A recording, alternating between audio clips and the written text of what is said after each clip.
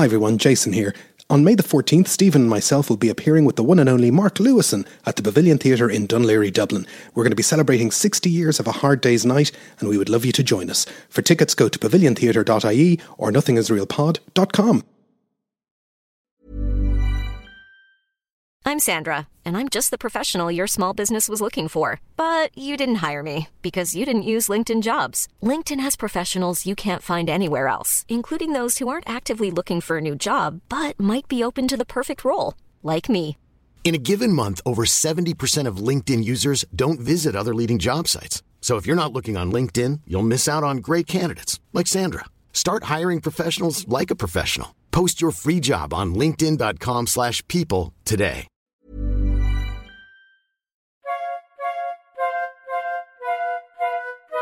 Welcome to Nothing Is Real, a podcast about the Beatles. Everybody thinks they know the Beatles, but how much do we really know?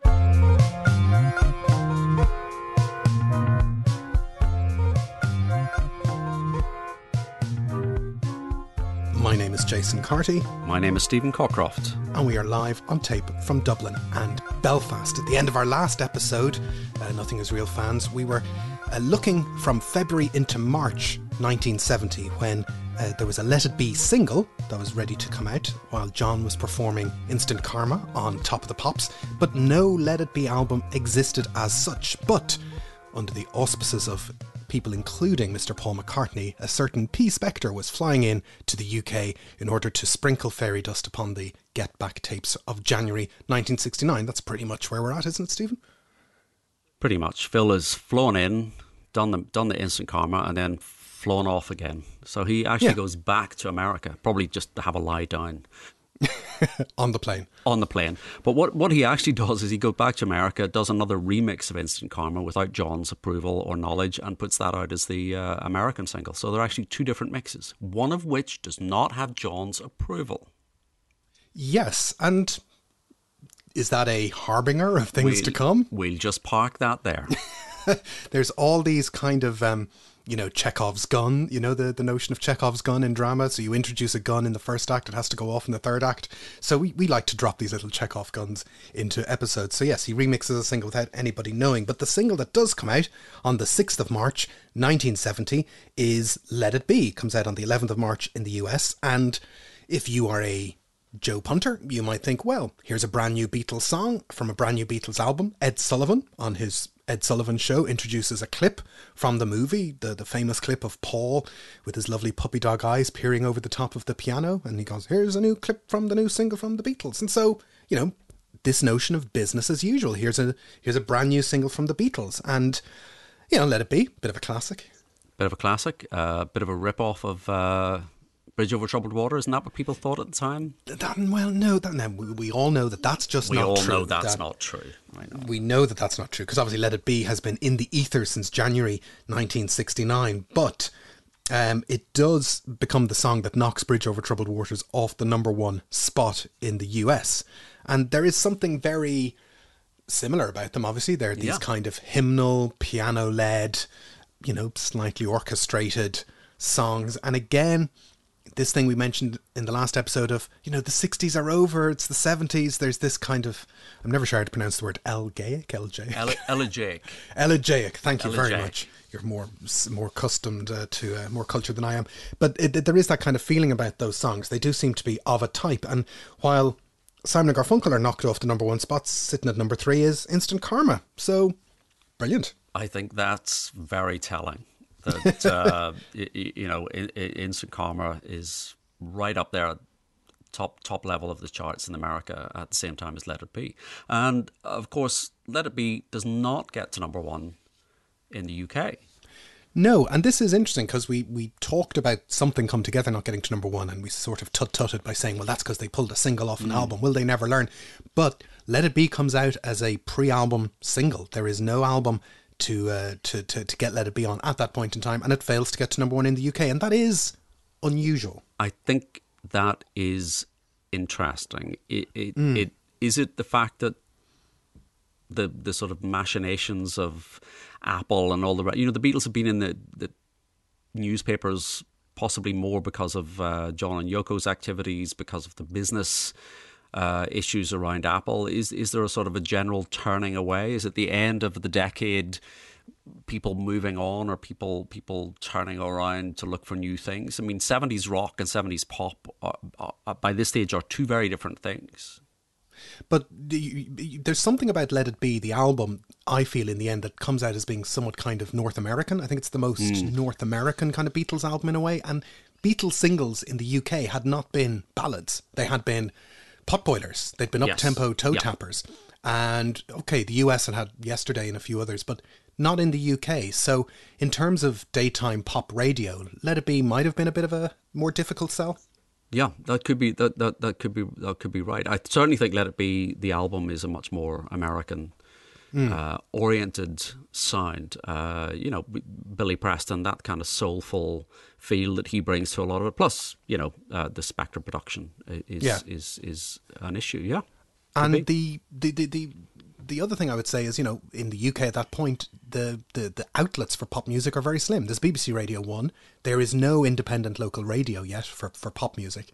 So if it doesn't fit the BBC Radio 1 remit, it might have been seen to be, something that was a bit slow and languid. Maybe. I don't know where it went in the playlist.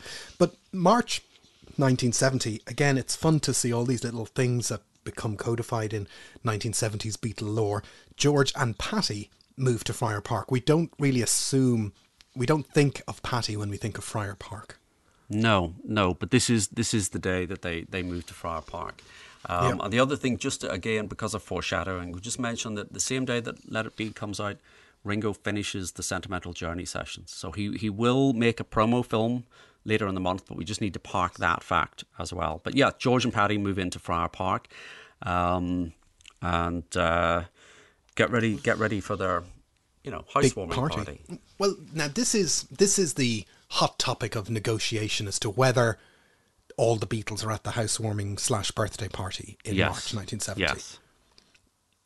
You think they would have, Paul would have remembered that kind of thing, his mind like a steel trap? Well, we'll get him on the podcast, and that's added to the list of, now that you're here, this is the kind of question that, Bob Mortimer, Idris Elba, they're not going to ask him. They're not going to get there. It's going to be, do you remember St. Patrick's Day, 1970? Were you at George's house?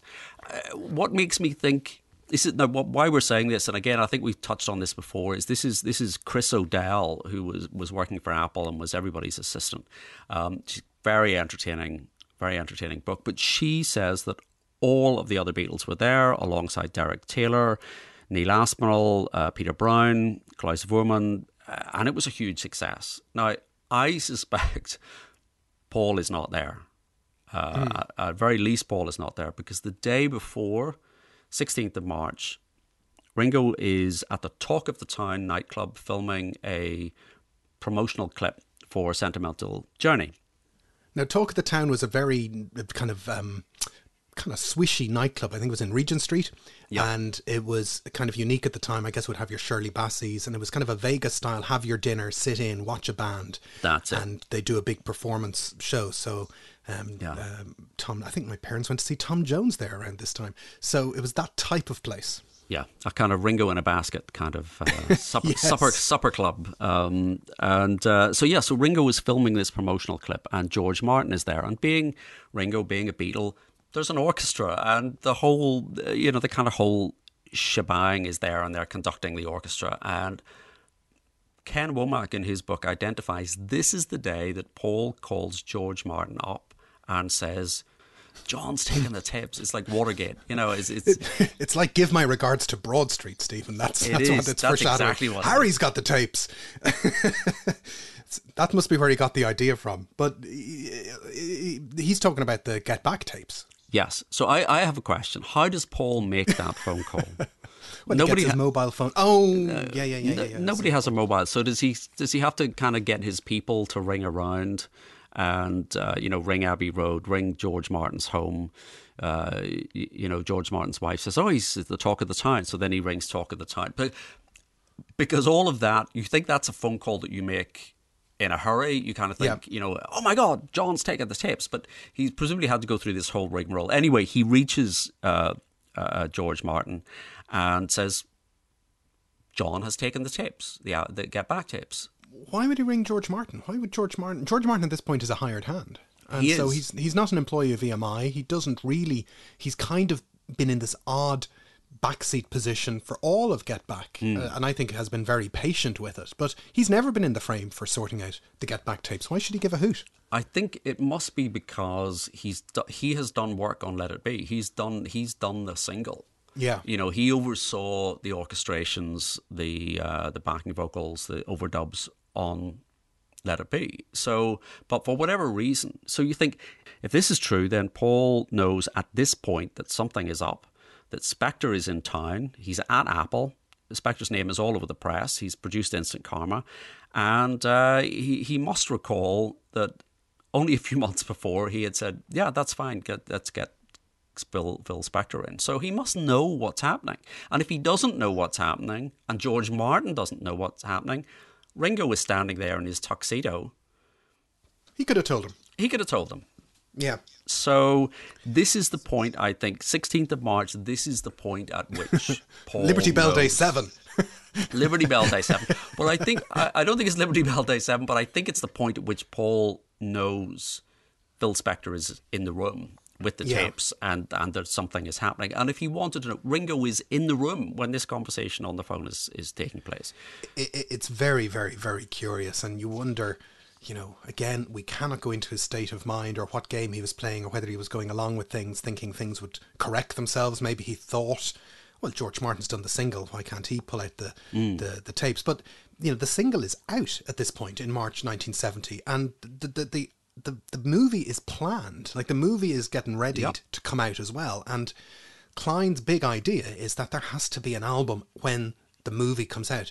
So Klein is very much thinking like a modern day manager. There's got to be synergy, baby. There's got to be an album and a movie and the single, and the name of the single reflects the name of the album and the movie, and the single advertises the album. And it's actually very farsighted, clever, but that's the push. That's the job. That's the push. And that is the job. That's what he was brought in to do, was to manage the business and rationalize things at Apple and start making money. And he is doing that. Now, I suppose the question that I would pose is, if at this point Paul on the 16th of March thinks, I don't want Phil Spector near this project, I want George Martin, he has ample opportunity at this point to intervene and say, no, I want George Martin or to do the whole thing, or I want George Martin to do my songs, or do something to intervene. But, it is, yeah. But what I was going to say is, but I think we've already got to the point where we're thinking 12th of February, Instant Karma, Paul is thinking, that's it. John has left the Beatles. Yeah, I'm being left behind, or things to that effect. You Yeah. know, I don't. There isn't really anything to fight for, possibly. The thing that always amazes me about all of this is that the Let It Be album comes out on the 8th of May 1970. It does not exist on the 24th of March 1970. So just kind of 7 weeks beforehand, the 24th of March is, I like to think it's kind of a type of sliding doors type day, Stephen, because this is the day that McCartney is in Abbey Road and he is making master copies of the McCartney album. He's added his proper songs along with his Crina Core, Arrow recording experiments. And Phil Spector is in a back room, room 4 of Abbey Road. Apparently Alan Klein and George Harrison are there too. And this is where Phil Spector starts work on Let It Be. So the 24th of March for an album that comes out on the 8th of May. Yeah. It's wild. As well as that, it's like a French farce. You imagine it's kind of people nipping in and out of rooms and going to the toilet in the canteen and avoiding the vicar. And no one is kind of bumping into each other. You know, does Paul know that they're there? Does George and Klein and Phil Spector know that Paul is up the corridor? You know. Well, you'd think that Paul, for all his subsequent protests, at that point he could have been in the room. He could have gone in, shook his hand, or and again, we don't know, was he playing dumb? I think he was booked in under a fake name for these Abbey Road sessions, so that might have passed some of the people by. Like, his name wouldn't have been on any of the studio lists for the day for that work. The receptionist is going, "Oh, Billy Martin is in." Yeah, Paul's Dead replacement is back in. So, Spector is there on the 24th of March. And I think there's sometimes this notion that, good old Phil Spector, he went through all the tapes and he pulled out all the best sessions. And I have to assume that in the weeks between Instant Karma and the 24th of March, he's probably had a listen to some of Glyn Johns' albums, some of his versions. He knows what the key songs are. He's getting ideas for what he wants to do with them. So he's not walking in on the 24th of March. He's saying, okay, give me the 60 hours of tapes or whatever it is, and I'm going to work my way through them. He's, you can see the lineage between what Glyn Johns is doing, what's in the movie and what eventually comes out on Let It Be. It's obvious that, there's the big songs, Let It Be, Long and Winding Road, there's the George songs, there's, so he kind of arrives and he gets to work pretty quickly. Like, it's a very short period of time that he's putting this album together. It is. I mean, he's actually in the studio working on this for effectively 9 days from start to finish. But I think you're right. He must have done some preliminary work.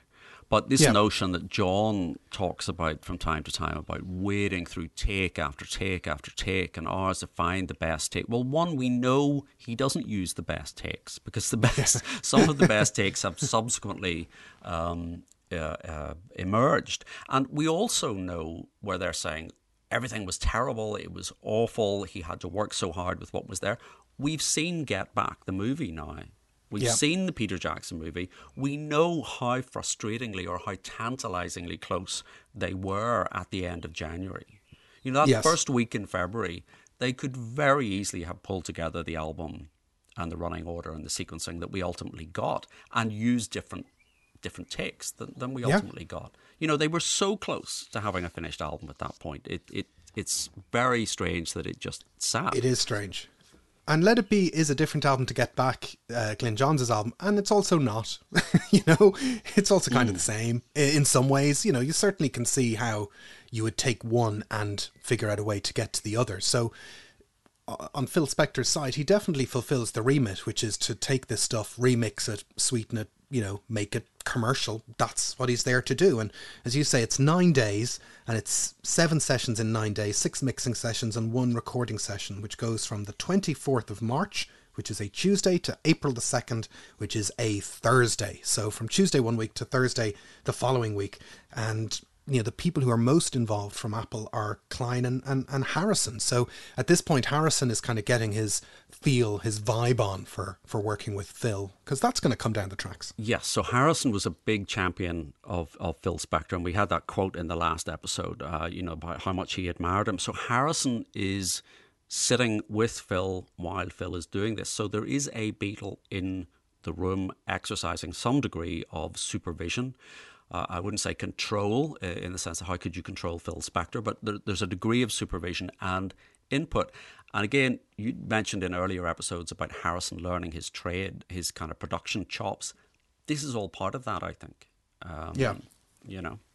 Yeah, he's kind of learning, and it's definitely, between things like, and we've talked about our All Things Must Pass episodes, it kind of starts with the Delaney and Bonnie experience and, the Spector experience and the Apple experience, and all those things kind of lead to him starting work on his own music, essentially in a couple of weeks' time at the end of May 1970. So we can briefly kind of walk through the days that Spector spends in the studio, because it's very efficient. There's very little that doesn't actually make the cut. 24th of March, he works on I've Got a Feeling, doing stereo mixes. He works on Dig a Pony, and he removes that kind of All I Want Is You refrain that's quite jarring when you see it in the movie. You're like, I don't remember that, like that comes at the start of the song. He does a stereo mix of a rooftop performance of One After 909, and he extends I Me Mine by, turning it from a 1.5 minute song to a 2.5 minute song. And I think that's the right move. And noticeably, that extension of that song remains on the Let It Be Naked album. They keep the extended version. So I think that was a right move. And then in comes Across the Universe. Now, Does Across the Universe warrant its place on Let It Be? You see, I don't think it does. I think it's quite jarring. I think it doesn't work on the Glyn Johns mix, and I don't think it really stands out and stands apart sonically. And I think this should really have been a B-side somewhere along the line. Nice to have My Name, Look Up the Number on Let It Be, but this could easily have been a B-side, or else it could just have been Let Go. The fact that it's in the movie is simply because John is going through what he's got. He's run out of material. He doesn't have new material the way that Paul does, the way that George is bringing in a new song every day. So he has to go back to this. And he's never satisfied with it. But I just don't think stylistically, lyrically, there's nothing about this that sits comfortably in the mix. So if I were Phil, I would have... nixed it. I would nixed it, yeah. But and I know I've said in the past, maybe I Me Mine could have been the B-side to Let It Be, but that was never really going to be the case, even though they recorded them across the one weekend. It's too good. Yeah, but it would have been class to kind of give George a B-side. But I Me Mine is flagged for the album, but unfortunately, Don't Let Me Down kind of falls down by the wayside. But that's kind of a full day's work while Paul is in another corner of the room putting together his Bowl of Cherries album. Phil is working through that. The next day, he makes stereo mixes for You Blue, Teddy Boy, and Two of Us. Now, Teddy Boy doesn't make the cut. I wonder, that kind of feeds into this narrative that, he was kind of looking through the songs that Glyn Johns had, and he's kind of tinkering with Teddy Boy, but obviously Teddy Boy gets ditched, and probably rightfully so. Yeah, I mean, the question is, does it get ditched because Paul has a new recording on the solo album that's coming out, or more likely it seems to me that it gets ditched because it's not in the film? Yeah, because how could they have known that it wasn't? It was appearing on the McCartney album, unless Paul had let that be known. But he's working in such secrecy that he's unlikely to pick up the phone and say, "Oh, by the way, this secret album, I'm going to be using Teddy Boy, so don't put that on the." It's another one of those what ifs that if two albums had come out in the, back to back with each other, and Teddy Boy is on both of them, and it manages to be the worst song on both albums. That'd be a good trick. That'd be a good trick. Teddy Boy. Yeah. Anyway, 26th of March, he's working on The Long and Winding Road. So that's a stereo mix, and he's tinkering around with Paul's kind of monologue and talking in that. Yes, because, we'll come on and spend 30, 40 minutes talking about the orchestration on Long and Winding Road. But let's not forget that what Phil does do is remove Paul's monologue. So there's a little kind of spoken passage in and he, because again, one of the things that gets bandied about is Phil Spector erased Paul McCartney's vocals from The Long and Winding Road. He took out the monologue, the little kind of, like Diana Ross kind of spoken section, and Ain't No Mind How You Know. That he took that out. That's what he removed. So it's not that he was kind of removing vocal. He took out the spoken thing. And interestingly, I've never heard a version subsequently where Paul has decided to put that back in. That is a good point, and Phil also kind of comes back to that point later on. He does a remix of Let It Be. He adds those kind of very Phil Spector-y Ringo hi-hat noises where they go so that's how you can tell whether you're listening to a Phil Spector version of Let It Be or not. 5 mixes of Get Back, which is not a Rooftop Get Back that he works on, which is very interesting. It's from that day where Peter Jackson has said there's some recordings pre-Rooftop which are fantastic that were left out of the movie, where they kind of run through everything, and it'd be lovely to get those. Fortunately, all those songs are on the Let It Be box set. Let me check. No, I don't think that's the case. Boo. And then he mixes Maggie May. So 3 days in, he's kind of barreling through all these songs. 27th of March, it's his 4th day, and he's putting snippets of dialogue together, and he's kind of working on Dig It. Not a very productive day when you're kind of trying to figure out which are the best 49 seconds of Dig It to use. I think it's funny that he has sort of done 3-4 songs a day, and then the third day he just kind of spends all his time with these 2 improvised versions, and he gets it down to 49 seconds. This is the best 49 seconds. Yeah, well, maybe he did give it some proper thought, and it's also the day that Sentimental Journey comes out, and as I said in the last episode, I don't mean this to sound snide, nobody cares, but it's not a threat. It's not part of the overall arc of what is happening that Ringo is putting out, a pretty solid album, a concept album. Yeah. And it's a proper solo Beatles album, the first proper solo Beatles album. And it hits the top 10. It's a top 10 album in the UK. It gets the number 22 in the States. But this is I really like this album. There are one or two songs where you think his voice is just not suited to that particular song. They should view something different. But if you think something like Bye Bye Blackbird, that's perfect for him.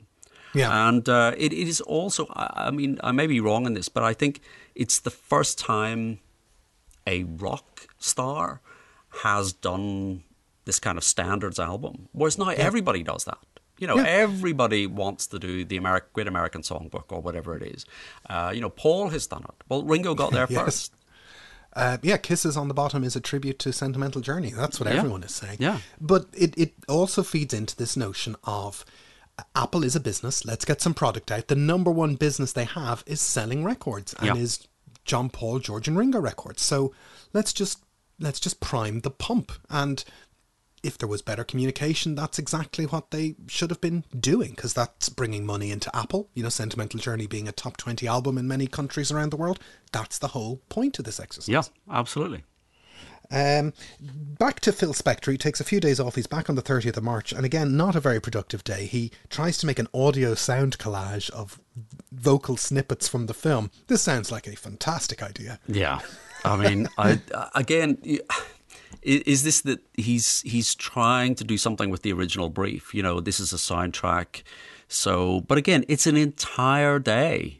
So it's a little tape loop. I've never heard this, but supposedly a 16-second tape loop using the instrumental break from For You Blue, and then all of that, vicars and people, ladies in the street. I quite like the sound of these young chaps and all the rest.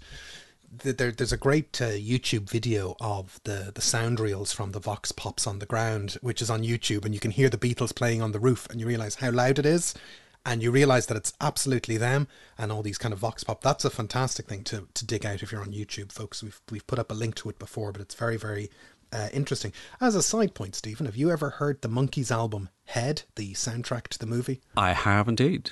I wonder if that was supposed to be an inspiration to the Beatles, maybe? Who knows? Well, you think how many soundtrack albums now do use that? They do use little clips. I'm thinking, obviously you're a big fan of Queen, Flash. Yes, Gordon's alive, all that stuff.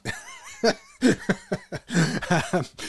that kind of stuff. Well, the Monkees album Head came out in 1968, and there's only 6 songs in the movie, so they padded out the album with kind of this audio concrete verite pseudo Revolution 9 kind of chop up of pieces of dialogue from the film and incidental music, and it works quite well. It's a top album. Would recommend. Love it. I love it. Of course, I love the Monkees. So we're getting to the end of March. Anything happen of note at the end of March? No, nothing at all. Nothing of consequence. 31st of March. Well, I have a note here. It says Liberty Bell Day 3. 3. How many Liberty Bell days are we at now? This is the famous day, which has been recounted in certain biopics ever since, where Ringo delivers the letter. The letter. Yeah. And again, Ringo, man of no threat, top 20 recording artiste, sent to bring a letter to Paul, and it goes fantastically well. It goes fantastically badly, that's right. So the point here is that there's suddenly a glut of product on the market. So Ringo's album has come out the day before, and the Let It Be album is being prepped. The movie is going to come out. Hey Jude is still rattling around in the charts, and Paul, his album is coming out. So they decide, well, look, we can't stop the Let It Be soundtrack and film. That's all going. So we just need to delay Paul's album for a little bit. Now, Paul is effectively beyond communication at this point. If you remember back in Liberty Bell Day 2, George had tried to contact Paul and realised that Paul had changed his phone number and nobody had his phone number. I don't know whether that's still the case, but whatever, Paul is not coming into Apple. Paul is not present, so they need to communicate this. So Ringo said they were just going to send, a boy round. He would have gone round there and never been seen again. And Ringo says, it's Paul, I'll take this round. And it basically, the letter says, it's stupid for Apple to put out 2 big albums within 7 days of each other. So he sent a letter to EMI telling them to hold your release date. It's nothing personal. And Paul does take it personally, to put it mildly. Does take it personally because this is his solo album. This is, at whatever point, this is that he is absolutely committed and invested in this, and he just sees this as, I have no control over anything. I have no control over my music. I have no control over when it goes out. I have no control. And there's a massive row, and it almost comes to blows. Paul has said, it was near enough, and he throws Ringo out of the house. So this is another huge altercation between Paul and one of his bandmates. This has echoes of the Cher differential meeting where it's John is having to be held back from hitting Paul. Here, Paul is holding himself back. Yes.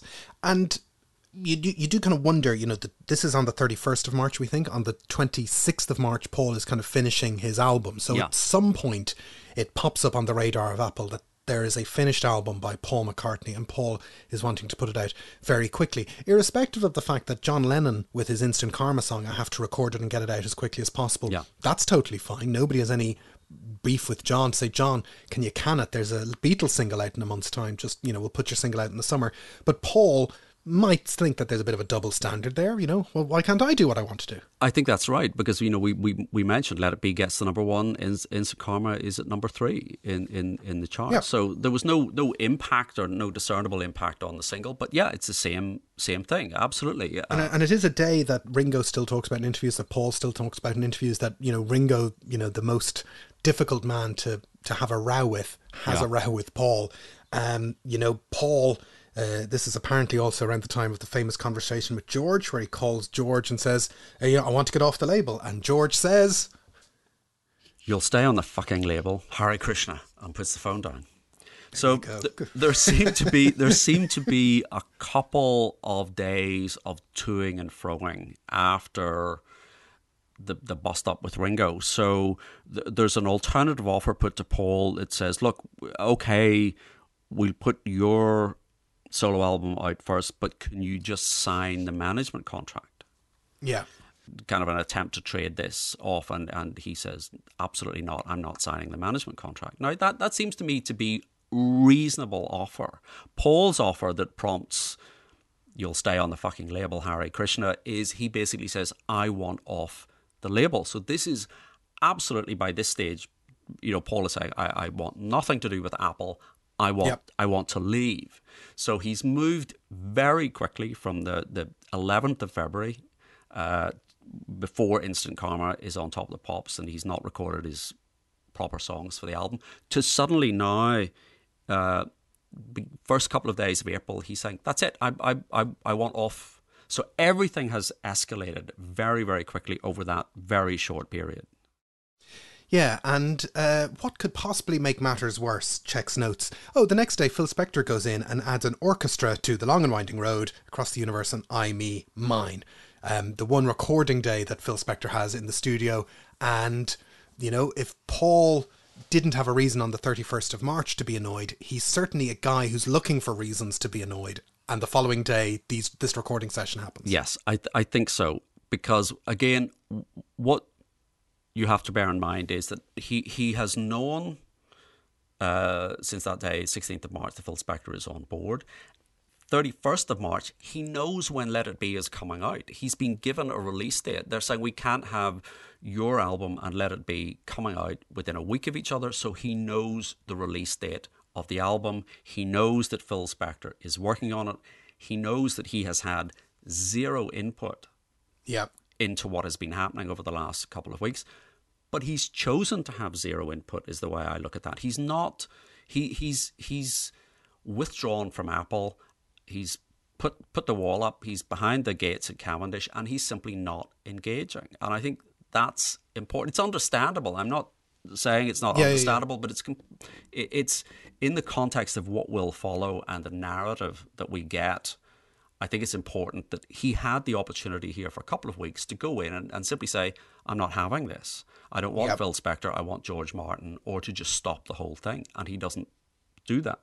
And it's a full-on recording session, 18 violins, 4 violas, 4 cellos, 1 harp, 3 trumpets, 3 trombones, 2 guitarists and 14 singers. So slightly more over the top than a George Martin session perhaps, except for A Day in the Life, and 1 other extra person. And 1 Beatle.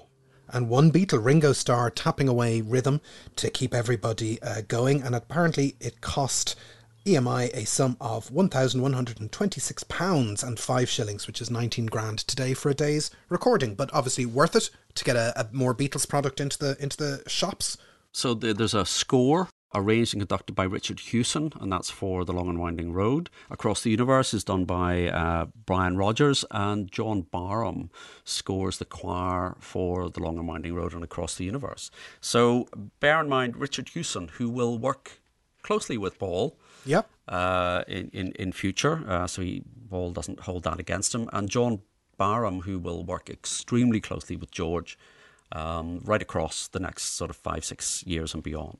So an awful lot of overdubbing on these 3 songs this day. Proper, the only recording session that Spector does for the album on April the 1st. He also sort of annoys the musicians, tries to get more out of them than is necessary, and they like to work for money. They do. It's not the art, it's the money, these session things. So the first thing is Brian Gibson, who's an engineer. He said, Phil Spector wanted to hear in the room what this would sound like, and he was throwing a bit of a tantrum, and Gibson says, Ringo took him to one side and said, look, we can't do that, just cool it, and he calms Spector down. But then, he suddenly produces these extra parts and asks them to do it, and Spector's getting very worked up, and the musicians do it, but they get paid. And they get paid, yeah. And Spector probably thinking he's in an American studio where, he just sort of runs his own studio and gets what he wants and just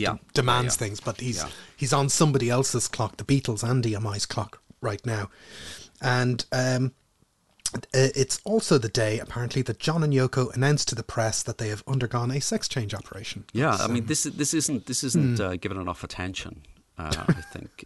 Well, it is April the 1st, we should point out. It is April the 1st, and they do make this announcement. And I think this is just another one of John and Yoko's increasingly desperate attempts to yes, they're not getting ahead of the curve of Genesis. Genesis P. Orridge had a similar project with his partner Lady Jane, the Pandrogyne project, where they both decided to merge together as a couple to become pansexual beings which are equal to each other. Lovely. How's that working out? Well, they're both sadly passed away now, Lady Jane and Genesis P. Orridge, but, it was a thing. So April the 2nd is Spector's last day. So, 7 sessions in 9 days. He's back in EMI and he's putting together final mixes and putting together acetates to say, ta-da! Yeah, so everybody gets an acetate. Paul gets an acetate. And Spector does, I think, send a covering letter saying, any changes, let me know. That all seems reasonable. Well, I think they need to take a break to listen to the record, so we shall take a break as well, and we'll be right back after this. End of part 1. Intermission. Many of us have those stubborn pounds that seem impossible to lose, no matter how good we eat or how hard we work out. My solution is PlushCare. PlushCare is a leading telehealth provider with doctors who are there for you day and night to partner with you in your weight loss journey. They can prescribe FDA-approved weight loss medications like Wegovy and Zepbound for those who qualify. Plus, they accept most insurance plans. To get started, visit plushcare.com/weightloss. That's plushcare.com/weightloss. Millions of people have lost weight with personalized plans from Noom. Like Evan, who can't stand salads and still lost 50 pounds. Salads generally for most people are the easy button, right? For me, that wasn't an option. I never really was a salad guy. That's just not who I am. But Noom worked for me. Get your personalized plan today at Noom.com. Real Noom user compensated to provide their story. In 4 weeks, the typical Noom user can expect to lose 1 to 2 pounds per week. Individual results may vary.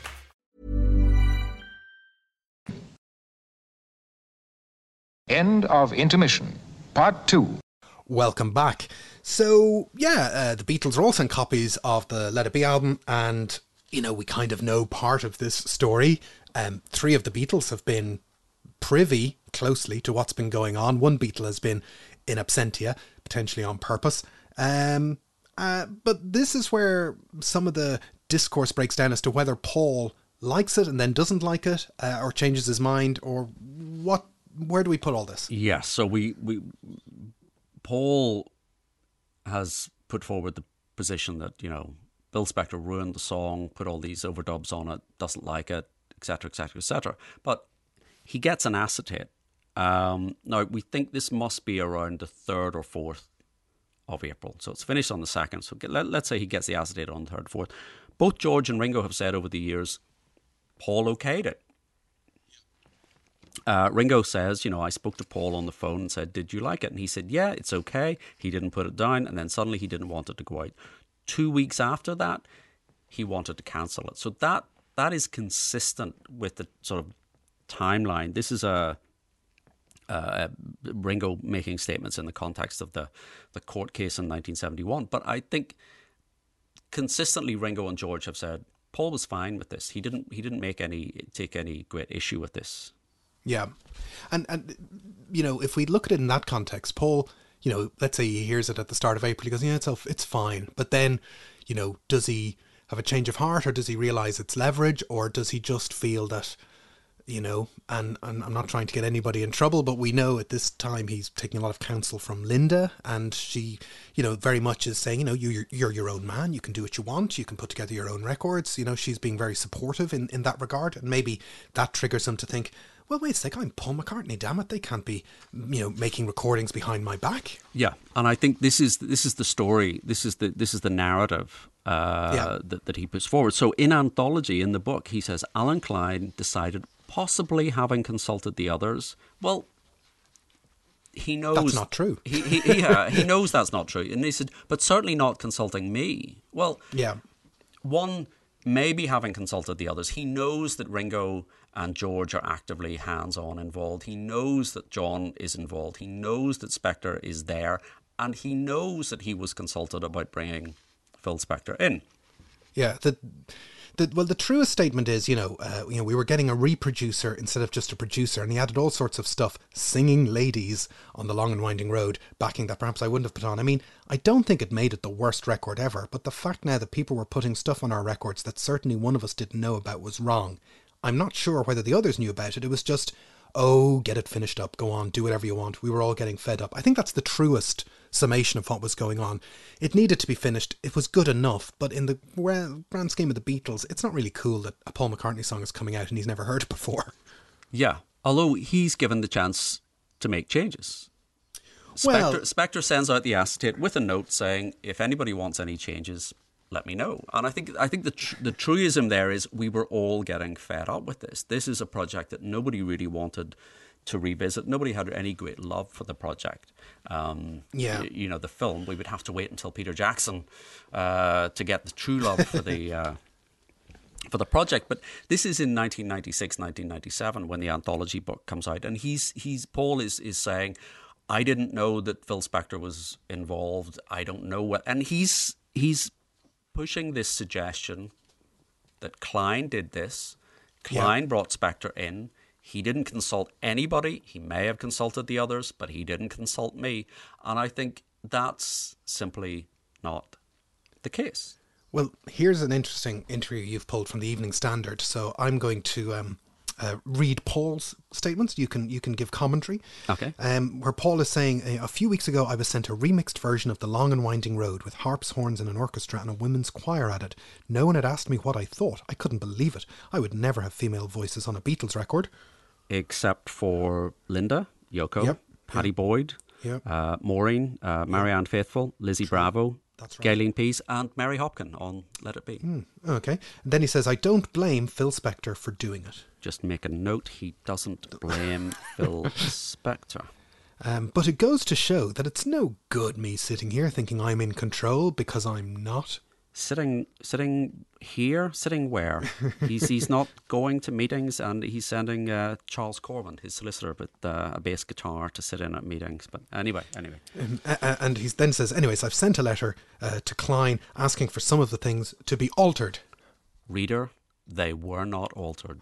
They were not altered. And this is the letter that he says, "Dear sir, in future no one will be allowed to add or subtract from a recording of one of my songs without my permission. I had considered orchestrating The Long and Winding Road, but I had decided against it. I therefore want it altered to these specifications. Strings, horns, voices and all added noises to be reduced in volume. Vocal and beatle instrumentation to be brought up in volume." Same thing, really. Harp to be removed completely at the end of the song and original piano notes to be substituted. 4. Don't ever do it again. Signed, Paul McCartney, CC, Phil Spector, John Eastman. And yeah, no changes made. No changes made. No changes made. Now, let's unpick all of this. Let's unpick all of this in the context of the timeline. So, the interview that you refer to was published on the 21st of April, but he actually sat down with Ray Connolly on the 16th of April. Okay? Yeah. 2 days after he sends the letter. Right. So he says, "I have sent the letter." So he thinks the letter's in progress and it's going to be fixed. That's fine. 6 days after the Paul quits the Beatles headline. Yes, that has happened in the run-up to all of this. Yes, and 1 day before McCartney hits the shops. Yes. Right? Yeah. So if people have listened to our McCartney episode, Paul puts out this press release and he's asked, does he see, the Beatles getting together? And it more or less says no, and it triggers this wave of Paul quits the Beatles headlines, and it just happens to coincide 4 or 5 days before his debut solo album drops. Yeah, exactly. So Ray Connolly, who has a really interesting book, a really great resource just called Ray Connolly's Archive, he speculates that this interview was Paul's way of communicating with the other Beatles. And he also has a little footnote in the book after the interview where he records that John was absolutely incredulous that Paul was upset about the arrangement on Long and Winding Road. And he quotes John as saying, "Is that what this is all about? Paul ought to have thanked Spector for all the work he's done on the record, making it possible for it to be released. None of the Beatles wanted anything more to do with it." So Connolly is saying John seems genuinely perplexed. Yeah. That this whole thing that's happening now in sort of April, May is because of this arrangement. That there's a genuine surprise and incredulity about and that. I think it is genuine. I don't think John is duplicitous enough to sort of feign surprise. I think, I think that's probably genuine to say, from the other three point of view, oh, finally we have something that's not the Glyn Johns version. It will do in Paul's kind of words, oh, it's good enough, just kind of get it finished, do whatever you want. That's kind of where they're all at, and I don't think the three of them are saying this is the way Beatle records should be done forever. But for this Beatle record, it just gets it over the line. It gets it over the line. And if we go back to... There's a section of dialogue in Peter Jackson's Get Back, which takes place in the control room immediately after they have recorded this song. And they're discussing it, and George Martin is there. And George Martin says, Paul's thinking of having strings anyway. And George Harrison says, "Paul, are you going to have strings?" And Paul says, don't know. George says, "Well, it would be nice with some brass just doing the sustaining chords, moving, holding notes." And it's George Martin who says, "It's hardly Beatles mode." George Martin is the one that's kind of thinking, don't know. Paul is saying, the only way I've ever heard it, and we know that Paul hears the records in his head, and he says, the only way I've ever heard it, like in my head, it's like Ray Charles's band. We're planning to do it anyway with a couple of numbers, just have a bit of brass and a bit of strings. That's what George was saying before. That's the bit where the Raylettes would sing it, The Long and Winding Road. And George Martin says, like a chord, and then Paul and George start saying, that leads to your door. So he's hearing in his head singing ladies. Singing ladies. There are some singing ladies on it. Like, it's all... We know that George Harrison is at Phil Spector's shoulder for a lot of things, so maybe he's remembering this. But there is a discussion in Get Back where Paul is saying, strings, brass, singing ladies. The Raylettes, last time I looked, are singing ladies. Yeah, no, I remember seeing that bit in Get Back and going, oh, you know, and Yeah, it is the $1 million yeah. question, particularly as we get into the afterlife of Let It Be and Let It Be Naked and all the rest. You know, there is no truth to this project, really. It was many different things. And, Yeah. you know, once you kind of diverted off the track, I think, of rock and roll One After 909 type songs, you know, to kind of what you would call the non-rooftop songs, Yeah.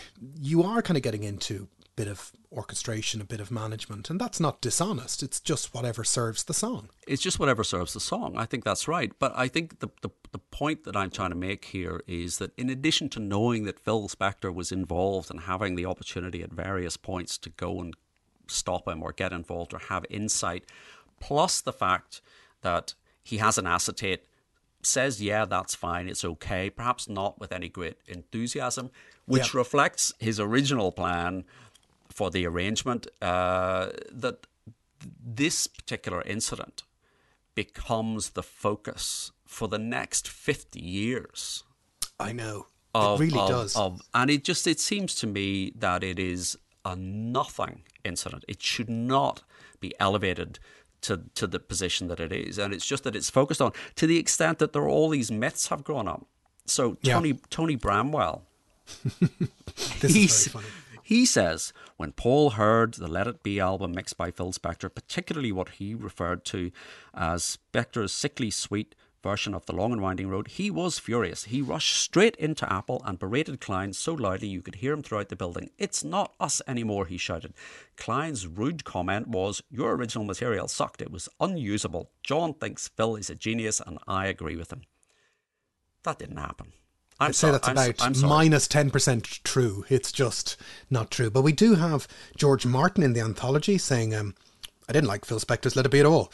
I'd always been a great admirer of him. I always thought his recordings were fantastic. He actually created some great sounds. But what he did with Let It Be was to do all the things, and not so well, that we hadn't been allowed to do. And I kind of resented him for it. Because to me it was tawdry. It was bringing the Beatles records down a peg. That's what I thought. Making them sound like other people's records. There you go. I have great respect for that, because George Martin said right at the beginning, when Paul was saying strings, Ray Charles, the Raylettes, he was going, it's hardly Beatles mode. And he was identifying right from the beginning, not just that this is not in keeping with the truth of the original concept of the Get Back project, but this is not the Beatles mode. And we also know that Glyn Johns didn't like it. But again, he completely over-eggs the pudding. He says, after the group broke up, John gave the tapes to Phil Spector, who puked all over them, turning the album into the most syrupy load of bullshit I have ever heard. 3 songs, Glyn. He orchestrated 3 songs. Yes, and he managed to get decent mixes out of For You Blue and a few other songs that, sorry Glyn, I don't think yours were there just yet. And Glyn Johns is a hugely talented man, but he didn't deliver for Get Back, I don't think. I don't think so. But the point is, everyone is saying Let It Be, the album, is this incredibly over-the-top production, this overly orchestrated album. You know, he puked over the whole thing, turning the album into a survey. There are 3 songs, and he didn't. He absolutely didn't. But it's back to that argument you have as well about All Things Must Pass, that, it's Phil Spectorized. Yeah. Like, well, there's not really. There's a bunch of songs that are totally not Phil Spectorized. There's one per side maybe, and that's it. You know, can we all just calm down a little bit? Yeah, I think we should just calm down. And I think Phil Spector is not a one-trick pony. You know, he can do the stripped-down production on Plastic Ono Band if he wants to. And I just think this one song and this one thing has far too much attention. It's blown out of proportion. Phil is completely unrepentant. I mean, Phil is. Can I read this, please?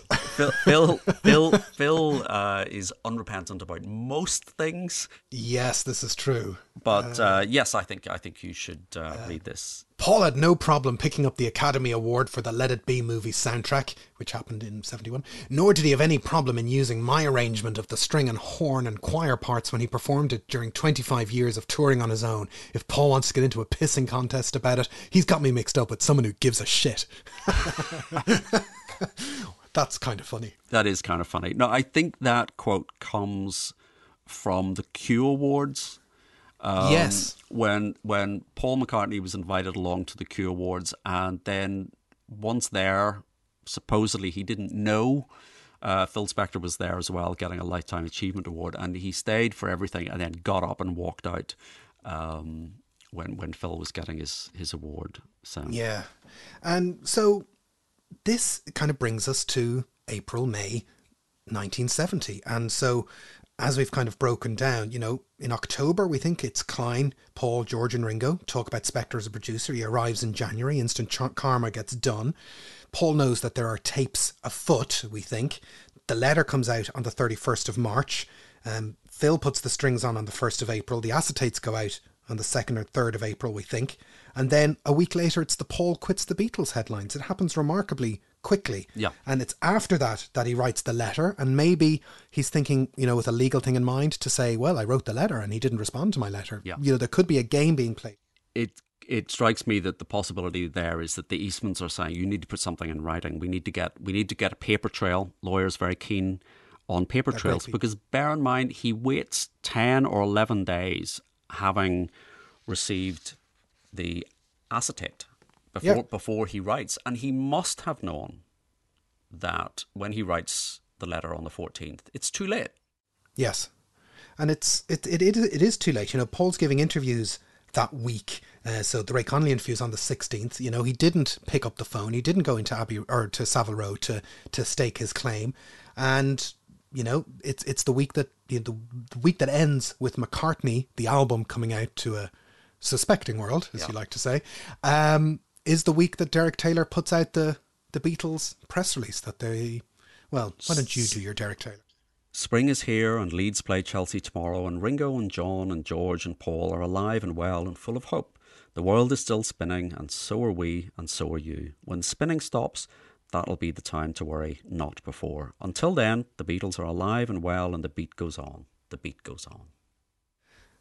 Good old Derek. And Let It Be comes out on the 8th of May. And maybe there's one little bit of revenge with the US single that comes out in May. Well, is it revenge? Klein, the last single released in the Beatles' lifetime, or is it in their lifetime, is The Long and Winding Road, which gets to number 1. Yeah, and it's the last track on the Beatles One compilation many years later. It's officially one of their number ones. And 1 week later, on the 13th of May 1970, there's the world premiere of the film in New York City, and a week later in Liverpool and in London. There's an awful lot of guests there. So there's Richard Lester, Mary Hopkins, Spike Milligan, Lulu, Simon D, Sir Joe Lockwood, some Rolling Stones, some Fleetwood Macs, 50 Hare Krishnas. I wonder how they got their tickets. Who's missing? No Beatles. Yeah. No Scylla. No. No Donovan. No Donovan. None of them are there. But Cynthia and Jane Asher were invited. That's a bit of a strange thing. They were invited. They were on the invited guest list. Which again, that's an interesting thing. But I so much happens, and it happens so fast. Yes. And I think for me, the Connolly interview on the 16th is key, because I do think it bears the hallmarks of a lawyer having because if I were Paul's lawyer, oh, if you were, I would have said to him, we've got to write the letter to Klein, and then go and give your interview to Connolly, which is on the 16th, and make it clear that you've written the letter and that you've asked for changes, because that's an official record that you've asked for changes. And then when the changes aren't made, because we know it's too late, you're the victim. That's the trigger. That's the smoking gun, so to speak. And I think Paul had decided the Beatles were over.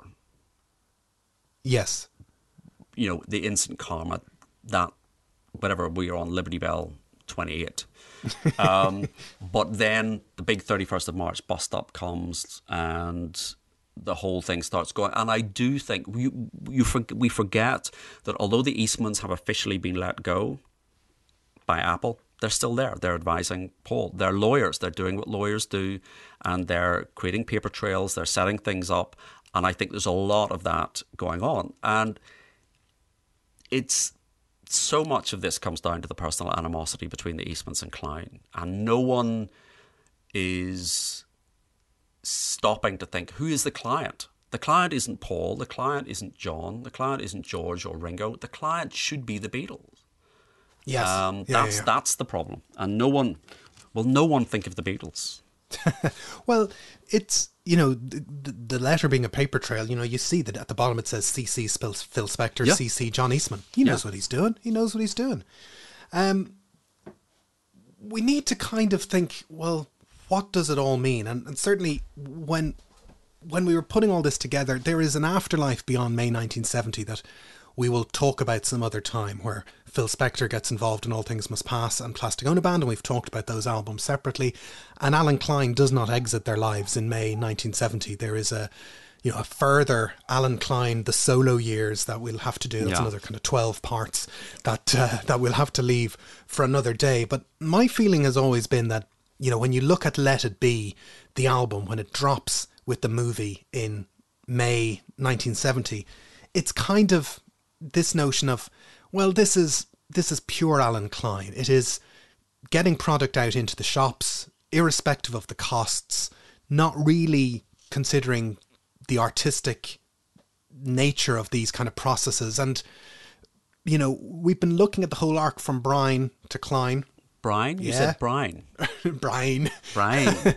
But what Brian's gift was, indulging or respecting the Beatles as artists, and also trying to bring in taste. He was a man of great taste and flair and style. And you look at the last album that comes out in his lifetime, it's Sgt. Pepper. That's a fantastic culmination of all those things.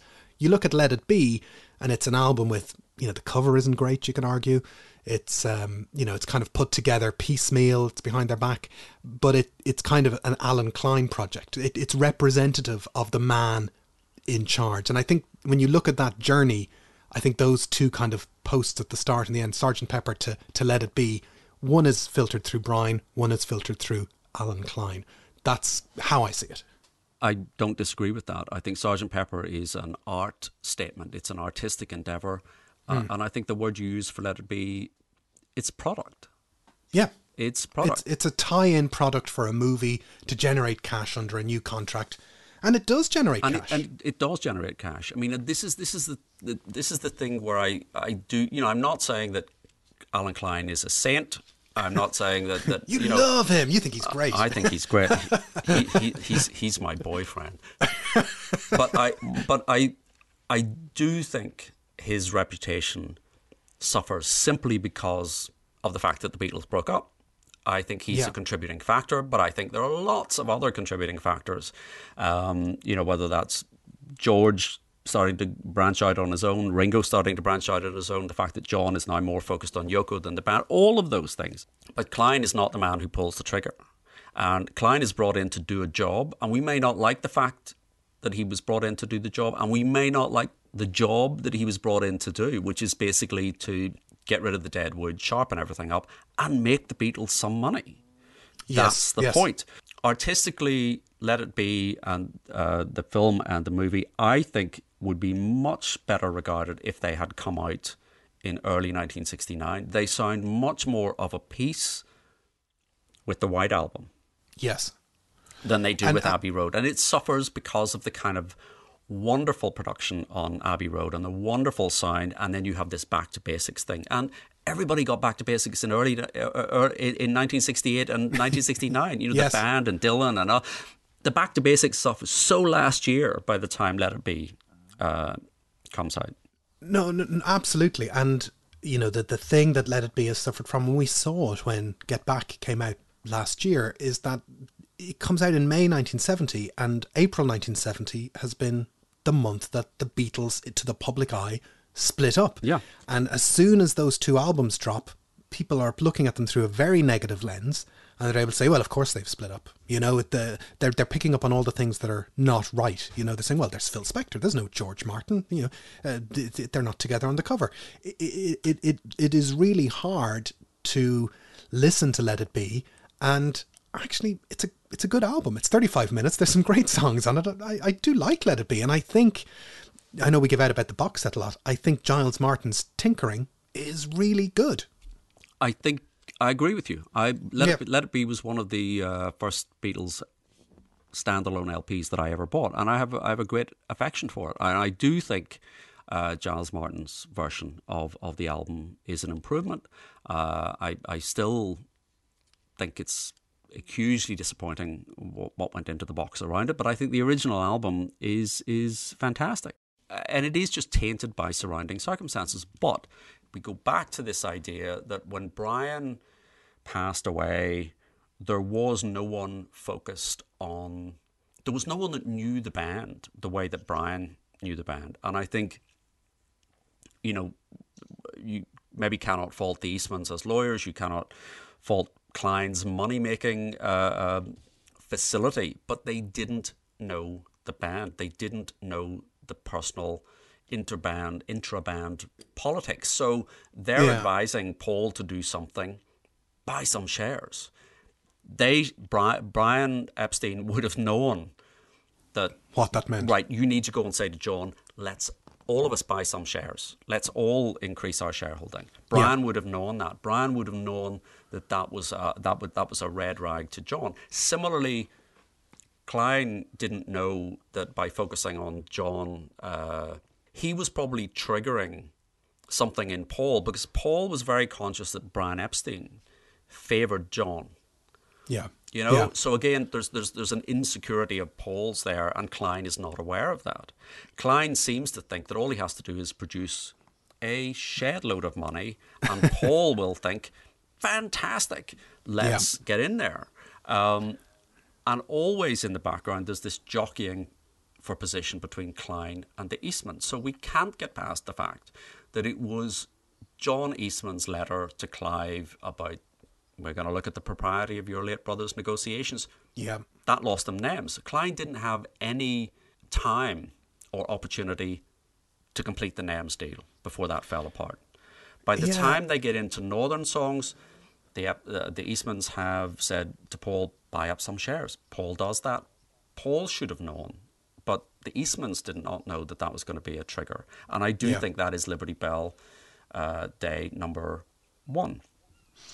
Yeah, there obviously had to be somebody in 1969, and if Brian hadn't died, I don't think Brian could have maintained Apple himself anyway. I think somebody had to come in from a business. It was too big, and they were trying to set up too many things. Now, in my mind, a fantasy 1968 Apple board would have been Brian and Neil Aspinall and Peter Asher as some kind of A&R, and that could have been a team that could have taken over the world, bring George Martin in as a consultant, from his private work or whatever, and there was a team of people there who could have guided them through 69 and into the 70s, and I was also trying to think, well, who else was kind of in the ether? It was kind of the early days of David Geffen in the late 60s, and I know they were based in the US, but you look at something like David Geffen did with Elliot Roberts, that he is a man who was able to, he was working with Crosby, Stills and Nash in 69, and he was able to kind of cultivate this artistic side, set up a record label, Asylum. He delivered throughout the 1970s this kind of notion of artist-centered. Even the name Asylum, it's the artists have taken over the asylum. That was the whole point of the label. So these ideas that they were trying to figure out were definitely ideas that were out there. There were people trying to deliver them as well. So somebody had to come into their orbit at that time to shake the tree, sort it out, tidy off, get rid of the, and just marshal it all together. And Alan was the guy there. Yeah, I think the difficulty is, having had the concept of Apple, none of the four of them wanted to be the boss. No, yeah, I know. So they are surrounded by good people like Mal and Neil and Ron Cass and Ken Mansfield and George Martin, and all of these people are surrounding them. But at the end of the day, it becomes a free-for-all. It's hemorrhaging money. Yeah. So somebody has to be the bad guy, and nobody wants to be the bad guy. They're the artists. So you employ somebody. You employ an Alan Klein, a Peter Grant, a Don Arden, who goes in and takes care of Tom Parker, takes care of business.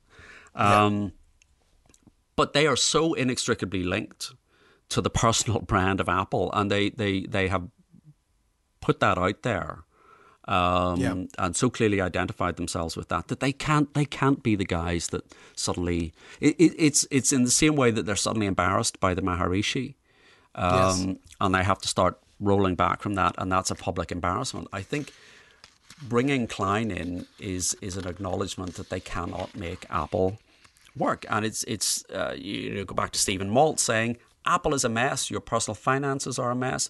They're paying tax at a rate where I think the figure is they have to earn £120,000 for every £10,000 that they spend, which is nuts.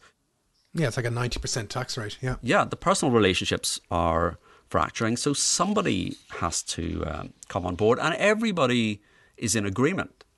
We have to get rid of it. That's the irony. The Eastmans and Klein have the same solution. They do. And I mean, Derek Taylor, facilitates Klein coming into the inner sanctum, and Klein realizes very quickly, with the eye that we talked about back in Klein episode 1, that their EMI contract is inadequate, that NEMS, their deal with NEMS is inadequate, getting their 25%, that they've poor merchandising, that Apple has all these kind of branches that need to be trimmed back. So it wasn't rocket science in any regard. And if you actually, you've got some figures here in terms of the money that they've earned. The figures are actually staggering. What happens? They are absolutely staggering. So there's probably 10 or 12 or 25 episodes on the court case that we could talk about. But basically the argument that the Eastmans and Paul were putting forward in 1971 was Apple is broke. There's tax liabilities. We don't have any ability to pay this, and Klein is not to be trusted. But the figures that come out, so for the year ended March 1969, the Beatles had earned £850,000, which is the equivalent of 15.7 million. That would be a lot of money to you or me, Jason. But yes, but there's tax owed on that, I guess. Yeah. For the 9 months, so that was for the year to March 69. For the following 9 months, they'd earned 1.7 million, which is 31 million in today's money. For the year 1970, this had increased to 4 million, which is the equivalent of 80 million. So the total Beatles income, to put it all in perspective, between 1962 and December 1968, their total income was 7.8 million 60s pounds, which is... So that's for the 6 years from 62 to 68. And that's equivalent to 144 million earned in 2022 monies. So over a 6-year period. In the 19 months that Klein was there, it was 9 million in 19 months, which is 166 million pounds in 19 months, as opposed to 144 million in 6 years. That's not a bad day's work. That is definitely worth repeating, that Alan Klein in 19 months got them the equivalent, modern day equivalent of 166 million. So he's generating about 9 million quid a month for the Beatles in modern money, which is in excess of what they had earned in the previous 6 years. So by that metric, he's the man. Job done. Job done. He is the man. But you get to this question of, but at what cost? There is no band at the end of it. Exactly. This is the point. This is the point. He gets all this done. They're making money. He's turned it all around. But the cost is the personal relationships within the band have broken down. Now, Klein, I think, is a contributing factor. The Eastmans are a contributing factor. The divorce with Cynthia, the split with Jane, Yoko's arrival, George going off to work with Delaney and Bonnie, Ringo going into films. All of these things are contributing factors. But I think there was no one with the sort of emotional intelligence to look at the band. The one person I think in that sort of coterie of people that they have around them might have been Derek Taylor, who he had a personal relationship with all of these people, and he was of sufficient stat. Mal was the roadie. He was indispensable and he was a key part, but he was the roadie. Neil Aspinall, who briefly kind of undertook a sort of caretaking role in late 67 for the business, he was out of his depth and didn't have the confidence. George Martin was in the musical side. Yeah. Derek Taylor, I think, had the personal connection with each of them. But we know that Derek I mean, he famously says, I never hated anybody as much as I hated Paul McCartney in 1968. So he's alienated as well from one side. So I think there's a lot of things happening here. Everyone is doing their job and doing it well, and there is no one overseeing the egos in the band. There's no one managing the personal relationships in a way that Brian Epstein managed to do. Now, maybe by 1967, even Brian's grip on that was slipping, but he was able to do that. But he certainly had the ear and the respect of the four of them still. You know, if he needed to marshal them, it seemed he could marshal them. But yeah, you get to the pros and cons of Alan Klein. You know, he cleaned up Apple, he sorted out the royalty rate, he loved John Lennon, he laid the basis for their solo careers, particularly John, George's and Ringo. He made the money. He's responsible for the Red and Blue albums, which kind of set up the Beatles revivals, you can argue, in the 70s and into the 80s. But on the downside, he drove this wedge between Paul and the others. And there was the shenanigans with Bangladesh and all the rest. And he was dodgy. You know, he was dodgy. Absolutely. I mean, he was a crook at the end of the day. But doesn't that feed into why, like, if he was making so much money, why did the court appoint a receiver in the end? Yeah, you see, again, the sort of the narrative is, or the sort of accepted truth is, oh, Klein was a crook and he was ripping them all off and he was taking all this money and the court had to intervene. But the main argument that was being put forward by the Eastman camp was... the Apple is financially in trouble and Klein is not to be trusted and all the money is going to disappear. But that clearly was not the case. But the judge went back to Liberty Bell Day number 2, where a board meeting was held. If you remember, they got Neil Aspinall, George and John signed the management contract. Yeah. So the judge basically was taking the view... Yes, all day-to-day business in the partnership can be conducted by a majority, and that is absolutely fine. However, this type of thing, where basically this is such a fundamental shift in the business operation, this is not a day-to-day matter. So this is not something that can be imposed by the majority partners on a minority partner. This is something that requires unanimity. It is such a fundamental decision. If it had just been, we're going to buy new cars, we're going to move office, that was fine. But this is such a fundamental point that he said that was a breach and removed the trust. The other thing was, he did say ABCO has made grossly excessive claims for commission and received commission in excess of that specified in the appointment. But went on then to say, there is no evidence that Mr. Klein has, without the knowledge of the defendants, that's John, George and Ringo, put into his pocket any money belonging to the firm, or that he would do so.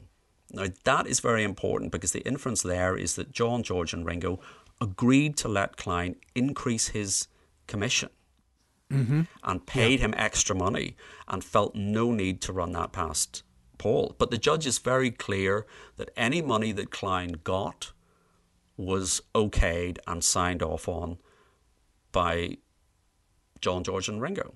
He did, however, say this whole situation is ridiculously confusing. What I'm going to do is put a receiver in who will run the business, and that led to the breakup of Wings.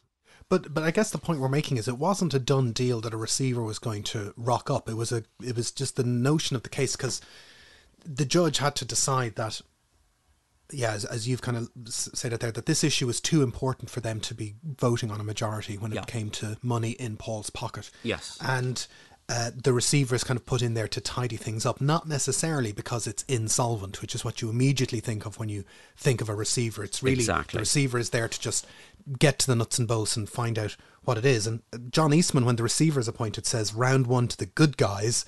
But Alan Klein says, the Eastmans won the round, but the victory was mainly in PR. If you were Eastman, how would you explain to McCartney that it's not Apple that's in receivership, but the Beatles and co? And that's a curious thing, that it's not... Apple itself will continue to function and will continue to release records, and they will continue to be tethered to it. What it's actually done is it's cleaved Paul away from the other three. This is exactly it. So, Paul will be very successful, but we talked about in the Ram episode, Paul labouring over this idea that, you know, standing on a hilltop in Scotland, deciding I'm going to have to issue a writ against, you know, my best mates. My best mates. Let's do it. Yeah. So what? And let's serve it on the last day of the year. And as if to as if to kind of rub salt into the wound, he still maintains he is right to this day, and that the reason that the Beatles exist in the form that they do in the 21st century is because of the decisions he made in relation to that, which maybe in a future episode we can pull the thread and say that's not 100% true. I think it isn't 100% true. No. You know, Paul talks about all the millions would have gone away to Alan Klein. All of the millions would have disappeared to Alan Klein. Everything was going to be lost. And I think, you know, but they've all kind of commented on this. And it was obviously a difficult issue in Anthology. But can we read some quotes from Anthology? Well, let's just give some final words over, because, you know, I think it'll be up to the listeners to decide where they land on all of these things, you know, and, you know, if the Beatles had gotten their act together and reappeared at the end of 1970 with a brand new record, we'd probably be thinking very differently about how all this played out, but we're all too familiar with how it played out in the end. So, yeah, let's go through some final quotes here. So John says, we were impressed by the way he handled the business deals for the Rolling Stones. Besides, he has some of the cleanest polo-necked sweaters I've ever seen. He's the only businessman I've met who isn't grey right through the eyes to the soul. Well, George says, because we were from Liverpool, we favoured people who were street people. Lee Eastman was more like a class-conscious sort of person. As John was going with Klein, it was much easier if we went with him too. So there's George essentially blaming John and Paul. Yeah. Ringo, my impression of him when I first met him was a brash, I'll get it done, lads. Loads of enthusiasm, a good guy with a pleasant attitude about himself in a really gross New York way. Really gross. Gross from New York, so that makes it all right. And I like the earlier bit where John is basing his decisions on knitwear. That is very important. Well, we've all done it, you know. What about Paul? What about Paul? There's a whole book here of Paul. Yeah, he said the whole story in a nutshell. That's what we're trying to do. That's what we're trying to do. And this is from 2021. This is Paul's. Yes, this is the most up to date. The whole story in a nutshell is we were having a meeting in 1969 and John showed up and said he'd met this guy, Alan Klein, who promised Yoko an exhibition in Syracuse. And then, the matter of fact, John told us he was leaving the band. It is basically how it happened. It was 3-1 because the other two went with John, so it was looking like Alan Klein was going to own our entire Beatle empire. I was not too keen on that idea. So much there. I think we've pulled all that apart in the last 400 episodes on Alan Klein. Like, he's really conflating an entire year into a paragraph there. Yeah.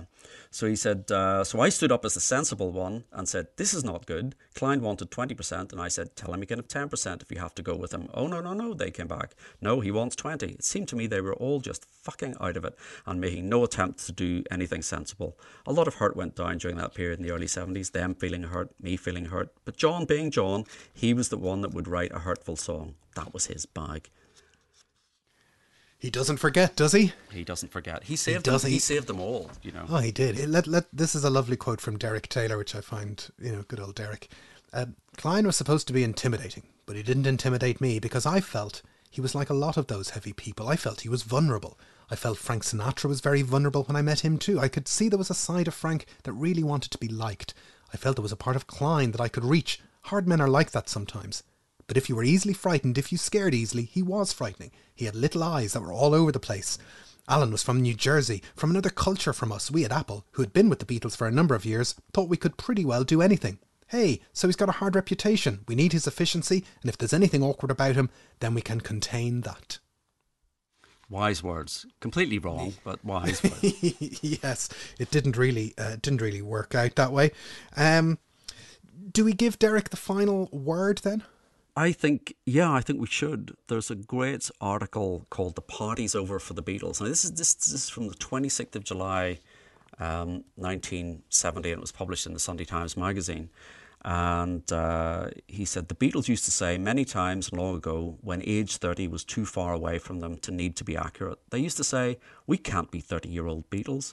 No more can they. And Ringo was 30 in July, and John in October, and even baby George in his 28th year, with a beard like Abe Lincoln and the eyes of someone who is getting very deeply into the mysteries of life. To say they have done it all is to beg the question, what is life if you've done it all? But have they not done everything as a group that such a group can do without climbing aboard their own myth and riding it like a loop tape into vaudevillian oblivion? In any case, it will be a long time before they are not contemporary. It is archive time at Apple, and I am starting to chronicle what happened in the 60s when the Mop Tops burst out of Liverpool. There are many words and pictures and a whole lot of music to shape their story, and maybe the end will never be written. For who could really say the end to the Beatles? Not me, man. Not me. Says it all, really. Says it all, really. Summer of 1970, they were putting it all down. Yeah. The archive had begun. But what do you think, everybody? I think what we've tried to do, Stephen, in this season is to try and fill in the blanks, that if you had come to the Get Back 8-hour marathon last year, to try and understand the context of where they were in the middle of all this, what had happened before and what had happened afterwards. And I hope we've managed to tease out some of that across this season. Yeah, I think it is important to see everything in context and to see that timeline, and not to underestimate the impact of Brian's death, the impact of all of these things that are happening in their personal lives along the way. And but ultimately, at the end of the day, it's the Beatles. It is the Beatles, and it's for all of these events across the end of the 60s, you really have to kind of put yourself in the point and realise that on any given day, the future was unwritten. That we're so used to, particularly on podcasts like this, to kind of tearing apart the past because it's so clear. But again, going back to Peter Jackson's, in January 1969, none of that was written. We didn't know what was going to happen. And, these are the events, so you can make your own conclusions, I guess. Yeah, I think so. I think that is important. It's each day is a potential pivot point across all of these issues. But what do you think, everybody? We always want to talk about these things in the usual places. The Nothing Is Real Facebook group, where there are many conversations all the time about all things Beatles. We're on Twitter at BeatlesPod. We're happy to get involved there. The website, nothingisrealpod.com. There is our Acast Plus episodes. So this whole season of From Brian Epstein to Alan Klein coverage, there's some parallel episodes on Acast Plus where we look at the John and Cynthia Lennon. We look at the All You Need Is Love sessions. We look at the Hey Jude album, and we're also looking at the Zappa label. All these things that were also happening in this orbit between Brian Epstein and Alan Klein. So thanks for those of you who subscribe already. And if you start to get withdrawal symptoms, you can go off and enjoy those episodes to go even deeper into what happened all around this time in the late 60s. And but nothingisrealpod.com is the website where you'll get the portal to all of those things. And we want to thank you all for listening and for all your support in season 6. But for now, my name is Jason Carty. My name is Stephen Cockcroft. And this has been Nothing Is Real. Thanks for listening. Whew. Yeah, well, I guess it is the end of the season episode, isn't it? Yeah. And that's where we end our story. Perhaps in some small way, this series has helped a few fans, both old and new, to understand how it happened and what it was all about. But we'll leave the last word of all to Paul, who was asked for his reaction to this production. I thought it was incredible, actually, yeah. It was amazing. Because, half of the things you hear about on there, when it's all put together in a big story, I didn't know half of the facts on it, you hear about what the publisher thought and what he thought and what the inside story of what he said, and it's quite interesting, I think, I'm glad it's all kind of capsuled like that, and all put down, because it helps me, really, it's as if that was it, and it's finished now, folks. It's been done, it's been covered.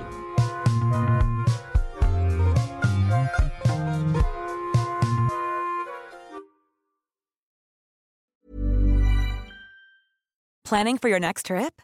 Elevate your travel style with Quince. Quince has all the jet-setting essentials you'll want for your next getaway, like European linen, premium luggage options, buttery soft Italian leather bags, and so much more. And is all priced at 50 to 80% less than similar brands. Plus, Quince only works with factories that use safe and ethical manufacturing practices. Pack your bags with high-quality essentials you'll be wearing for vacations to come with Quince. Go to quince.com/pack for free shipping and 365-day returns. Thanks for listening to Nothing Is Real. We hope you enjoyed today's episode, and if you did, why not become a member? You'll get access to ad-free content, bonus episodes, and so much more. Follow the link in the show notes, sign up on Acast Plus, or visit our website, nothingisrealpod.com.